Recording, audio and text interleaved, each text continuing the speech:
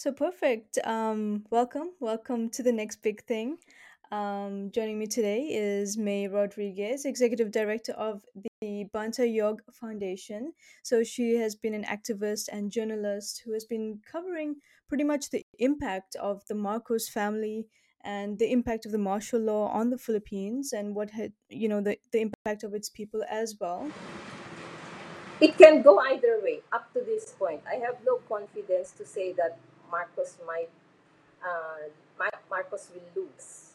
The Marcos Jr. will lose. So I am going to give you two scenarios. The first scenario would be if he loses. If he loses, I think that is the end of their attempt to return to power because none in the family has ever shown himself or herself um, to be an able political leader, authoritarian or anything after Ferdinand and he Ferdinand Jr. is not even that. He is just thrust into it. That's the role he had been developed to play from when he was a boy to be president. And he didn't do good in school. He didn't do good anywhere. So he's not a very strong person.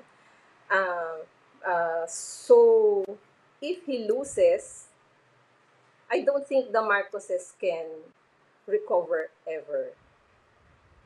So they are going to have the fight of their lives. They will pour everything to get him to win.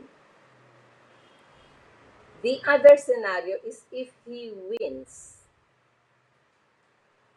If he wins, um, all the worms will be coming out of the woodwork. But they face an opposition from the old rich that had found an accommodation with the new governments because they will want to recover the part of the riches that they imagined were stolen from them by their cronies, by their friends. So it's not going to be easy either for them.